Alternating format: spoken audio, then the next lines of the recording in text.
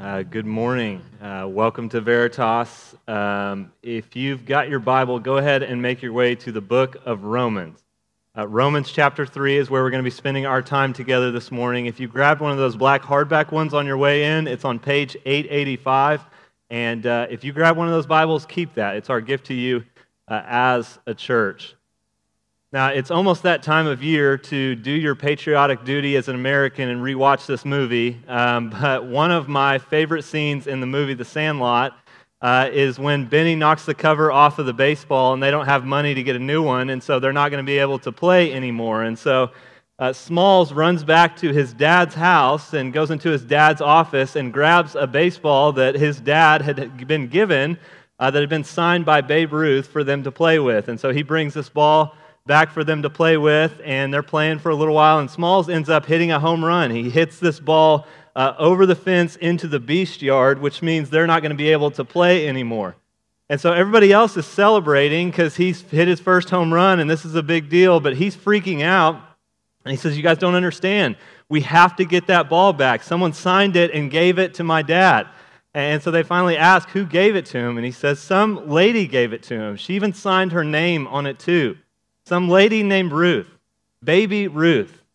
And of course, they all freak out, and they're like, "Babe Ruth?" And he's like, yeah, you guys keep talking about her. Who is she? And they say, the Sultan of Swat, the King of Crash, the Colossus of Cloud, the Great Bambino. And he realizes in that moment, he says, "Oh my gosh, you mean that's the same guy?" Well, we're in the last week of our series on the attributes of God, and this morning we're talking about and seeking to answer the question of how can God be both righteous and loving, just and loving. And just like Smalls was shocked at the realization that all of these things could be true about the same person, that Babe Ruth at the same time could be the Sultan of Swat and the King of Crash and the Colossus of Clout and the Great Bambino, when in the same way, when we talk about a God of justice and a God of love, we're actually talking about the same God, that God is all of these things in himself, and that's really good news for us. And so to look at that together this morning, we're going to look at a passage in Romans chapter 3, verses 21 through 26, where Paul addresses and answers this question for us. And so I'll read this for us, we'll pray for God's help, and we'll talk through this. Starting in verse 21 of Romans 3, the word of God to us speaks to us like this. It says, "But now the righteousness of God has been manifested apart from the law, although the law and the prophets bear witness to it. The righteousness of God through faith in Jesus Christ for all who believe. For there's no distinction, for all have sinned and fall short of the glory of God, and are justified by his grace as a gift through the redemption that is in Christ Jesus, whom God put forward as a propitiation by his blood to be received by faith. This was to show God's righteousness, because in his divine forbearance he had passed over former sins. It was to show his righteousness at the present time, so that he might be just and the justifier of the one who has faith in Jesus." Let's pray for God's help on our time together. Father, we come to you now asking that you would just give us ears to hear, eyes to see, and hearts to believe the good news of the gospel as it's presented to us here in this passage. Help us to see that you are just, you are righteous, you are loving, those attributes aren't in tension for you, they're not in contradiction for you. This is just who you are in yourself, and that's incredibly good news for us. God, help us to see that. I pray that you would stir our hearts fresh once again. We would be freshly amazed at your goodness and your grace towards us in the gospel. God, please help us to see. We need your help. Do that even now. I pray that you would. In your name, amen. Amen. Well, again, we are seeking to answer this question of how can God be both just and loving, righteous and loving. We've talked a little bit in the past 3 weeks about how God is both righteous and loving, but we want to talk this morning about how he can be and why that's good news for us. And again, this is the question that Paul is addressing and answering here in Romans chapter 3. Notice verse 21 again. He says, "Now the righteousness of God has been revealed apart from the law, although the law and the prophets bear witness to it." The righteousness of God here means the way that God is righteous in himself, the way that he's just and holy and pure and always does what is right and is unstained from sin. But it doesn't just mean that, and it actually doesn't even primarily mean that here. It primarily means the way that God displays his righteousness by making a way for us to be right with himself. Notice verse 22, Paul says, "This is the righteousness of God through faith for all who believe in Jesus." And so this is the way that God makes us right with himself, the way he displays his righteousness by doing that we receive as a gift through faith and belief in Jesus and what Jesus has done for us. And here's the reason we all need this, verse 23, because there's no distinction.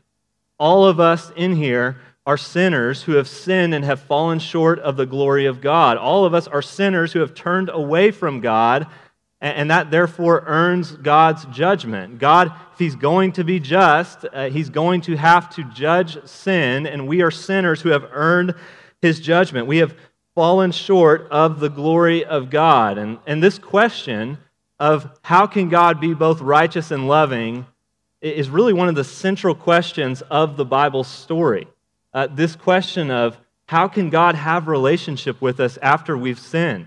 How can God uphold his justice and make a way for sinners to be right with him and reconciled back to him? How can God, who is pure and holy and unstained from sin, have relationship with people like us who are not holy, who are not pure, who are not unstained from sin? Because I'm sure if you've read your Bible, especially the Old Testament, you know it is a fearful thing to fall into the hands of the living God. Nadab and Abihu are put to death just for touching the Ark of the Covenant where God's presence and holiness dwelt in a way that they weren't supposed to. Isaiah, in Isaiah chapter 6, when he sees the Lord high and lifted up in all of his glory, he does not say, "Oh man, this is such a cool sight. I've got to make sure to take a picture of this." He says, "Oh no, I'm going to die. I'm unclean. I live among a people who are unclean, and my eyes have seen the King. This is it for me. I am going to die." The Bible just asserts God's justice and holiness as a fact. In Isaiah 6, when Isaiah sees the Lord, it says the angels around God's throne are proclaiming that God is holy, holy, holy, that this is who he is. God is just. God is holy. God is pure. God is unstained from sin. God is light, and there's no darkness in him at all. God does what is right because he is right, because he is righteous. And so if God is going to be just, he's going to have to do something about sin. He's going to have to judge our sin. He's going to have to judge us for that sin. But as we've seen, in many ways, the story of the Bible is that when we run, God pursues, that God longs to make a way for us to be right with him and reconciled back to himself. And so we have what almost looks like this tension of how God is going to do so. You see this in the story in the book of Exodus when Moses is up on the mountain receiving the Ten Commandments, and the people are down below breaking them by making a golden calf and worshiping it. After this, God judges the people, and Moses pleads with God and says, "God, please continue to go with us. Don't abandon us," which God promises to do. And then Moses asks God to show him his glory, which God also promises to do. And then listen to Exodus 34, verses 5 through 7, when God reveals his glory to Moses. Listen to what it says. It says, "The Lord descended in the cloud and stood with him there and proclaimed the name of the Lord. The Lord passed before him and proclaimed, the Lord, a God merciful and gracious, slow to anger and abounding in steadfast love and faithfulness, keeping steadfast love for thousands, forgiving iniquity and transgression and sin, but who will by no means clear the guilty, visiting the iniquity of the fathers on the children and the children's children to the third and fourth generation." This is who God is. God is a God who's merciful and gracious, slow to anger, abounding in steadfast love and faithfulness, who forgives iniquity and transgression and sin. But notice again the end of verse 7, who will by no means clear the guilty, who will not let the guilty go unpunished, who will not sweep sin under the rug. And you see this in this story of the golden calf. God forgives his people and he continues to go with them, but before that, he judges them. 3,000 people are put to death, and then on top of that, God sends a plague upon the Israelites, and more people die from that plague because God will by no means clear the guilty. And so again, it almost looks like there's this tension between God's justice and God's love, but it also helps us understand what it means when we say that God is love, that God is a loving God. Because when we talk about what it means for God to be love, we've got to take our cues for that from God's word and not from the world. Because for us today, love is just affirmation of somebody's choices and desires and how they see themselves, or it's just kind of warm, fuzzy feelings towards them. To love someone today is to affirm who they say they are, to celebrate the desires that they have and the choices that they have made with their life. And before you think I'm just talking about somebody else and you take yourself out of this, I'm not just talking about some of the extremes of gender ideology. I'm saying all of us do this, that all of us are guilty of this. And I'm not trying to be cynical about this. I'm just trying to tell you the truth because this is the water that we swim in. This is the air that we breathe. All of us are being discipled by our culture to think that happiness and meaning is found in constructing your own unique identity. And so we are all the main character of our lives. We're the hero of the stories that we are telling ourselves. And so we've got to think of ways to mark ourselves out and give us a sense of meaning and purpose and significance as we try to live out our lives. And so we do that by trying to construct this identity that we feel like will give us significance. And so we treat other people like bit players in our story who will help us shape and affirm and curate and craft that identity. I mean, this is how we want others to love us. We want them to affirm and celebrate what we feel like is important about us, and this is how we love others. We love others for how they benefit us, for what they can do for us, how they make us laugh, or how they're enjoyable to be around. Look, I'm not saying that, we never do good things for other people or we don't serve other people. I'm just saying at some level, all of us are doing this. All of us are looking to curate and craft an identity and a sense of meaning in this world. And so if we start doing something and people affirm and celebrate that, we lean into that and we start to see ourselves more as, this is who I am. If we start doing something and people reject that, we move away from that and we try something else. This is why, for example, you'll see a lot of guys who maybe were pretty good at their sport in high school and were viewed as respectable and successful for that. Maybe they were a big man on campus and they were a football star or they were a basketball star, but they're not good enough to play in college or professionally. And just being passionate about watching sports is not going to make people look at you like you're successful. And so their passion shifts towards getting a good job and getting a high-paying job that's respectable, that gives you the raises and the promotions and the status where you can have the house and the car and all the status symbols that show other people that you're still a success. I mean, it's still, I want other people to look at me as a success. That's what will make me happy.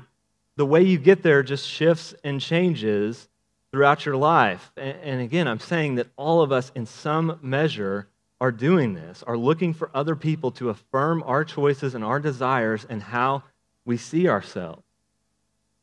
But love can't just be blanket affirmation of everyone's choices and desires because we are sinners. Like, what happens when people desire things that we as a society think are a little bit out of bounds, that you shouldn't be able to give yourself over to? Somebody identifies as a pedophile, we don't want to celebrate and encourage that identity. If somebody identifies as a murderer, we don't say, hey, that's awesome, that's great, you're great, you keep doing you. No, we don't. We want to push back against those things, but even when it doesn't go to those extremes, We don't actually want God's love to just be a blanket affirmation of our desires and the choices and decisions we've already made. Because what if God letting you pursue your chosen identity isn't actually what's best for you? What if you working 70 hours a week to gain respect and status for yourself and neglecting your family isn't actually best for you and will shrivel your soul and kill you, and God doesn't want to celebrate that and affirm that in your life? What if you curating the identity of being the perfect mom on Instagram is getting you some respect and affirmation, but causing your kids to feel like they come in second place to your phone because they do, and God doesn't want to celebrate and affirm that in your life either? What if you buying one more thing to fill up this aching sense of kind of aimlessness and boredom and purposelessness that you feel, and putting yourself further into debt is actually not what's best for you, and God doesn't want to affirm that in your life either? You see, the good news is that God's love is not like that.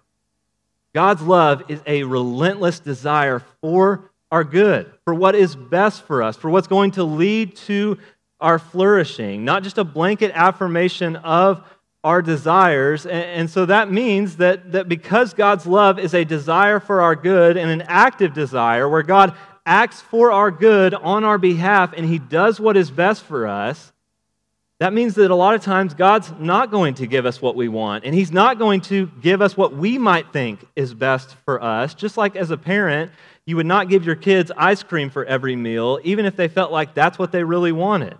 In the same way, God loves us, so He's not going to give us over to our desires. He's going to do what is best for us. You see, and this is good news, because love without justice, without a desire for what is right and what is best and what leads to flourishing, ultimately that just dissolves into sentimentality and just kind of warm, fuzzy feelings towards each other, which would then just descend us into chaos, because then whoever has the most power gets to make the rules about what's acceptable and what is not.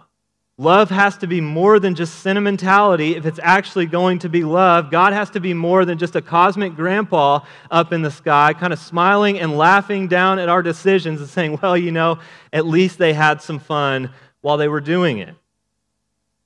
You see, some people will say, you know, why can't God just forgive everybody if God is a God of love? But to say that not only misunderstands God's love, it also misunderstands the nature of forgiveness, because real forgiveness always comes with a cost. Somebody has to pay for it, even if the person who's being forgiven doesn't pay for it. And so, for example, if somebody slanders you and they gossip about you and they ruin your reputation and you forgive them for that, then you have to bear the relational cost for that. Like, you don't get to go around and every time somebody says something nice about them, say, yeah, she's great and all, but let's just remember, guys, she's a huge liar.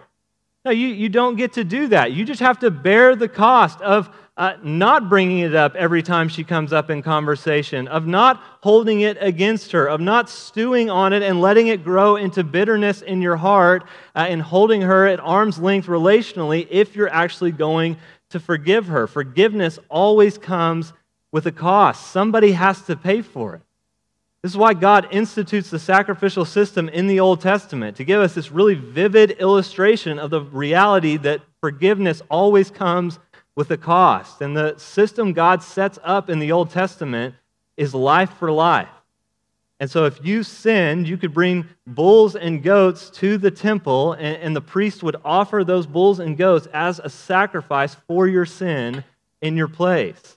Like, its blood would be shed instead of yours. It would die so that you could live. It would pay for your sins with its death so that you could be forgiven. But what we see as we read the Old Testament story is that these sacrifices weren't actually paying for sins, because the people had to keep coming back and doing them over and over, day after day, week after week, month after month, year after year. These sacrifices were kind of like a credit card. You know, say that you're feeling real bougie and you have got the desire in your heart to build an outdoor living room to enjoy at your house this summer. and you've got good credit and a credit card that has a $15,000 limit on it, and so you go to Walmart and you buy yourself an 85-inch TV that costs $3,500, and you can't have a TV that nice without a sound bar, and so you buy the nicest sound bar that they have that costs another $1,000, and you take that to the checkout and you pay for that with your credit card. And so you take that back to the house, and then you head over to Target to get some outdoor furniture because people got to have somewhere to sit while they watch this big TV that you bought. And so you get the outdoor furniture that also comes with a fire pit, and that because you want to roast some s'mores, and that costs you $3,000, and you pay for that with a credit card. And so you load that up in the truck, you take that back to the house, then you head over to Lowe's to buy a gazebo to protect that nice new TV that you bought, and you've got to buy one that has basically it's like an attic room to the back of your house, and it's got a roof that opens and closes so that you can let the smoke out from your fire pit while you're roasting your s'mores, and that costs you $6,000. And so you take that home, you pay for that with a credit card, you start to set that up, and you realize, well, I'm also going to need a brick wall mount to mount this 85-inch TV to the back of my house, and so you order that off of Amazon, and that costs you another $100, and you pay for that with your credit card. Now, if you did all that, you got close, but you stayed under your $15,000 limit, and so all of those stores are going to let you purchase those items and take those home. Your card's not going to decline, and you're going to get to go home and enjoy your nice outdoor living room for a few weeks. But after a few weeks, when the credit card bill comes due, if you don't have the almost $14,000 that you spent on all of those things to pay the credit card company, if you don't have that money somewhere else, you're going to be in huge trouble because paying with a credit card was a real purchase, but it was not a real payment. It did not actually pay the cost for those items. It just pushed that cost further down the road until it came due for you to pay for it. This is why Romans is saying that the way God makes us right with himself is revealed apart from the law. The book of Hebrews says these Old Testament sacrifices, they cleanse the body so that we wouldn't live in a perpetual state of uncleanness, but they couldn't cleanse the conscience. They couldn't actually pay for our sins and make us right with God. These were like a credit card. It was a purchase, but it was not a payment, which means the payment for our sins is still due. We've racked up a massive debt against God with our sins, and somebody has to pay for that. God is a God who is gracious and merciful, slow to anger, abounding in steadfast love and faithfulness, who forgives iniquity and sin, but who will by no means clear the guilty. Someone has to pay the cost. So here's what God did. Think about when somebody writes a story. What do? An author is going to write all of these different characters into his story or her story that they're writing. Now, what are those characters going to know about the author who has written them? Only what the author chooses to reveal about himself or herself, right? None of the hobbits in Middle-earth know anything about Tolkien. None of the Pevensies in Narnia know anything about C.S. Lewis. And no one at Hogwarts knows anything about who J.K. Rowling is. That's the way that most stories work, but that's not the way that God has written his story.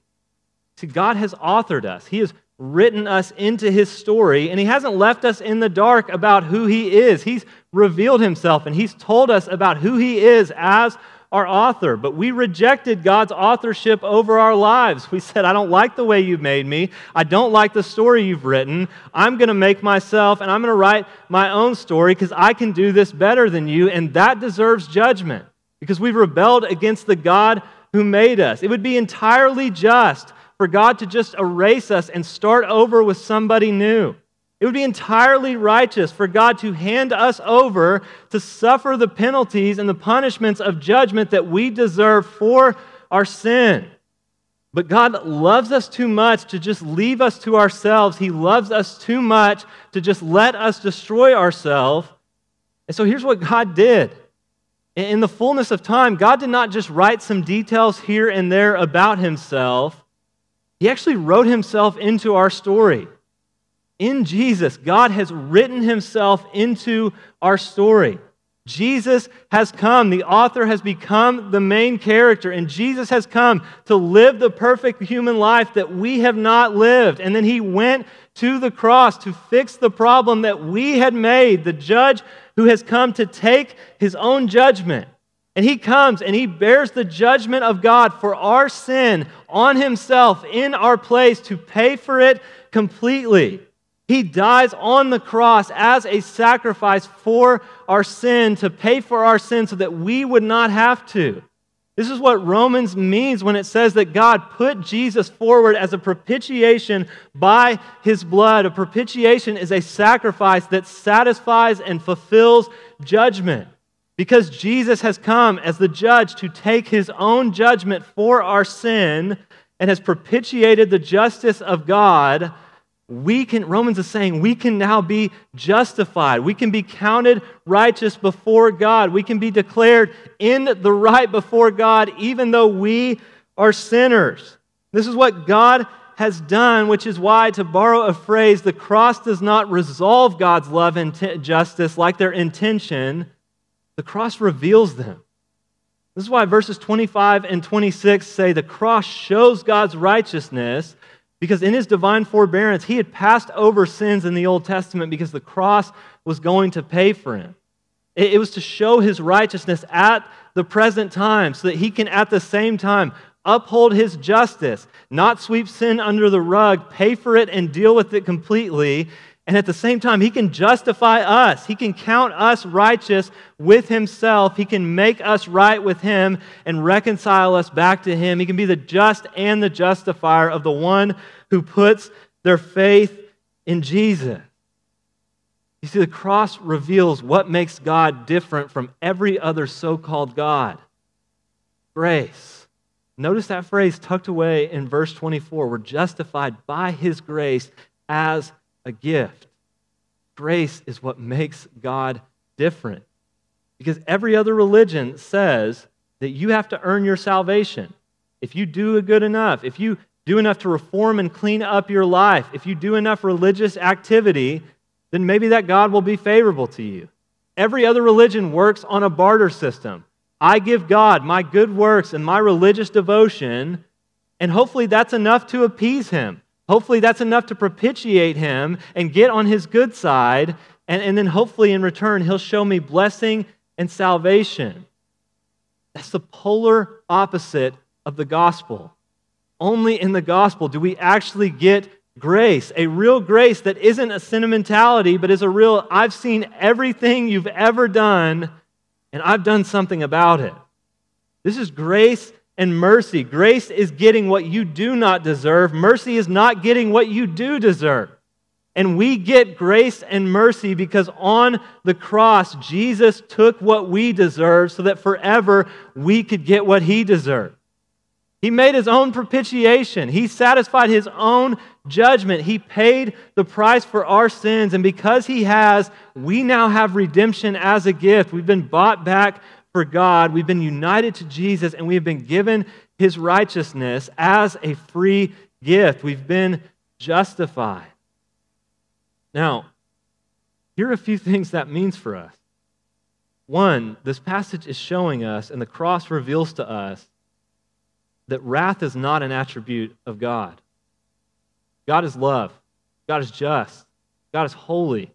God is pure. God is spirit. God is light. God is not wrath. Remember, God is simple. And so if wrath was one of God's attributes, then we would have to say that he is wrath in his essence and nature and character. Not just that he has wrath, but that wrath is who he is. And if God is wrath in his essence, then he'd have to be angry all the time. And who is there for God to be angry at before he created the world? If wrath was one of God's attributes, he would have had to have been angry at himself before he created the world. But wrath is not an attribute of God. I love the way that J.I. Packer puts it. He says wrath is God's settled opposition to sin. God's wrath is a metaphorical way to describe the way that sinners who reject him experience his justice. God's wrath it's a metaphorical way to describe his action of judging sinners, which looks a little bit like our human experiences of wrath and anger, but God doesn't get provoked. He doesn't fly off the handle. He doesn't have wrath in the way that we do. He has a settled opposition to sin because He is just. And so when we're talking about God's wrath, we're talking about His action of judging sinners, but God is not wrath. Wrath is not an attribute of God. Think about when Paul here talks about that God put Jesus forward as a propitiation by His blood. Think of that word in contrast to the way that this was used with pagan gods and pagan sacrifices. So with all the pagan gods, you would have to offer them sacrifices and offerings as a means to hopefully propitiate them, to calm down their wrath and anger and appease them and hopefully get on their good side. But that's not the case with God, because who's the one making propitiation here? Not us. He is. He put Himself forward as a propitiation by His blood. He satisfied His judgment on Himself. And so when the Bible uses the word propitiation, it is describing the way that God has satisfied and upheld and fulfilled His judgment for sin on Himself at the cross, which means if you're trusting in Jesus, there's none left for you. There's no judgment hanging over your head, and God is not mad at you. Since so many of us walk around with this sort of just low-grade anxiety, that God is actually mad at us, that God is just a little bit disappointed in us, that God is a little bit frustrated with us, that He wants to keep us at arm's length. That, yeah, of course God puts up with us and He loves us because He kind of has to, but He doesn't actually like us. Listen, if you are in Jesus, the judgment for your sin has been paid for in full, and there's none left for you. God is not mad at you. He's not angry with you. He has no wrath towards you. He satisfied that on Himself at the cross. He paid the price. He loves you, and you can know that He loves you because His love led Him to the cross to be the propitiation and to be the sacrifice that would take judgment for you so that He could save you. You didn't make Him do that. He is totally free. He chose to do that for you. The cross shows you God is not mad at you. And then second, the cross, revealing God's righteousness and love, it also shows us that the gospel really does change everything. That you cannot exhaust God's grace. That it is higher, it is deeper, it is longer, it is wider than you could even imagine. That it is more than enough to sustain your meditating on and contemplating God for the rest of your days. This is why every week in this series, I've tried to lead you back to seeing that the way we see God's attributes most clearly revealed and displayed is in Jesus, is in the gospel. God is unchanging, which means His promises towards us are not going to change. God can't be overcome by anyone, which means His purposes to save us will never be thwarted. God is simple, and He opens up the fullness of who He is to us. God's not dependent on us, so He just freely creates us and saves us to lavish His love on us. God gives us His gracious presence in the gospel so that we might actually know Him. And one of the easiest ways to grow in the Christian life is just by staying freshly amazed at God's grace in your life, freshly amazed at the reality that because God, in the person of Jesus, has taken what you deserve, for all of eternity, you and I who are in Jesus, we now get what He deserves. We get blessing and life and salvation because of the work of Jesus, that you never again have to fear judgment or death, that you never have to go another day without God as your Father, that the God we've talked about over the past month, who is so big and so holy and so powerful and so transcendent, that God really does care about you, that He really does desire a relationship with you, and that He really has moved in these ways to save you and open up that relationship to you. Listen, so I just want to encourage you and step into this. Make meditating and contemplating on the goodness of God in the gospel, make that the non-negotiable of your day. This will change you more than any sort of behavior or practice you could give yourself over to, because seeing the grace of God in the gospel, and it goes deeper than the level of your behaviors. It actually gets into your heart and starts to rewire even what you desire and what you want, so that more and more you desire Him. And so make this the non-negotiable of your day. I'm going to get my heart happy in Jesus, and I'm going to preach the gospel to myself. The time to meditate and contemplate on the goodness of God and who He is as revealed to us in the gospel. Again, it's there for us if we want it. The question is, do we actually want it? God is not the one holding out on a relationship. We are. But it doesn't have to stay that way. Let me pray for us. God, thank you for your word, and thank you for the good news of the gospel. That though we are sinners who have earned and rightly deserve your judgment, that God, you have moved in your love to satisfy your judgment for our sin, to bring us back to yourself. Thank you, God, that this is who you are. That you are a God who's gracious and merciful, slow to anger, abounding in steadfast love and faithfulness, forgiving iniquity, transgression, and sin. Thank you that you don't sweep our sin under the rug. You don't just close your eyes to it. You pay for it and you deal with it in the sacrifice of Jesus. So God, help us.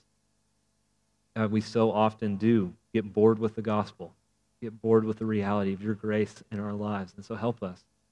Help us even this morning to walk out of here just freshly amazed at how good you are towards us and how you've been gracious and how your character and your attributes are turned towards us in grace. God, thank you for that reality. Thank you that this is who you are a good God. So God, I pray you just give us the grace to believe it. In your name, amen.